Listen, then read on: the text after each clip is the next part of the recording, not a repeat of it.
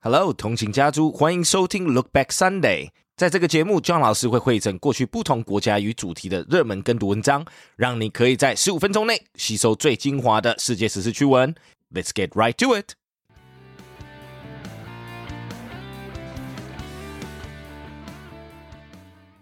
Junk food habits affect sleep quality.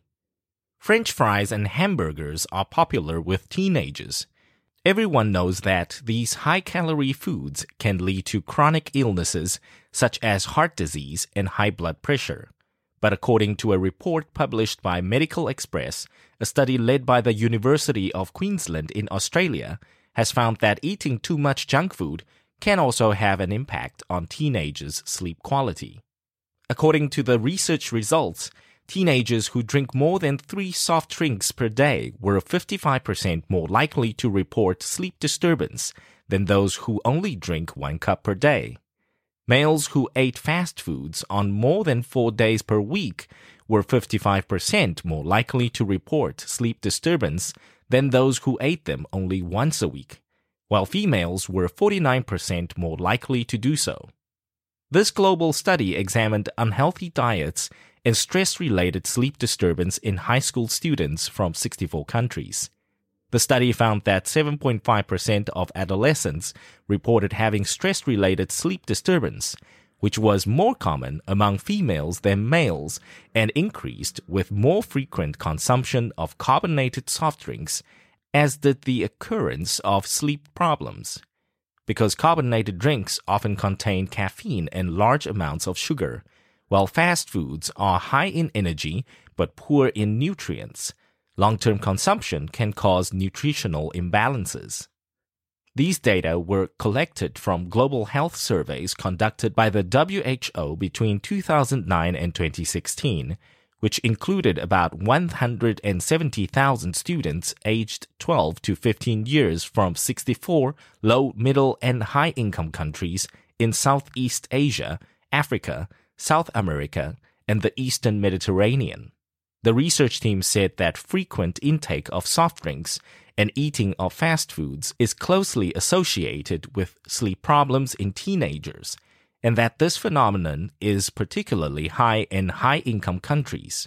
The research team said that these findings are worrying because poor quality sleep has an adverse impact on adolescent health and cognitive development. They suggested that policies should be formulated that target these unhealthy behaviors. Next article.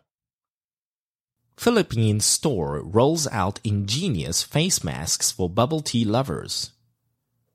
In recent years, bubble tea has become synonymous with Taiwan among members and friends of the foreign community, and many locals can often be seen drinking handshaken beverages wherever they go. With the COVID-19 outbreak and the subsequent requirements of wearing face masks in crowded areas, however, drinking soft drinks has become a bit of a hassle.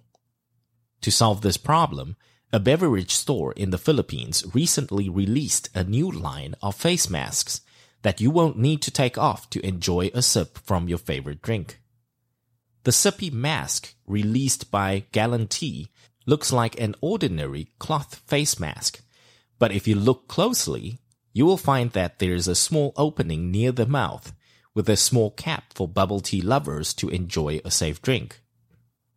On their official Instagram page, Gallon Tea announced that customers can receive a free face mask with a minimum purchase of 1,000 pesos. That is $20.59. Although the pre-order time was only till August 18th, and the masks are currently only being sold in the Philippines, with the way it's selling out, many people have expressed hope that customers will see this ingenious invention on Taiwan racks very soon. However, users of the face masks should be mindful of closing the opening once they've taken a sip from their drinks, or else the act of wearing the face masks would be rendered useless. Next article. South Korea bans coffee in schools to curb overconsumption. South Korea will introduce a new law tomorrow banning the sale of coffee in primary and secondary schools to prevent students from consuming too much caffeine. This means that nobody, including teachers, will be able to buy caffeinated drinks on campus. The South Korean government hopes the ban will help promote healthy dietary habits among children. According to CNN, students under academic pressure consuming excessive caffeine during exam periods is a common problem in South Korea. Other beverages high in calories or caffeine, such as energy drinks and coffee milk, have already been banned in schools. However, critics say students can easily walk a few minutes from their schools to buy such drinks. South Korea's domestic coffee market surpassed 10 trillion won for the first time ever last year, standing at 11.7 trillion won, or almost $11 billion. Over 26.5 billion cups of coffee were served to South Koreans last year, with an average of 512 cups consumed per person. The figure is much higher than the average over 100 cups yearly for each Taiwanese. Good job, and thanks for tuning in. 想要收听更多过去的跟读单元以及节目，欢迎到我们官网 www.15mins.today。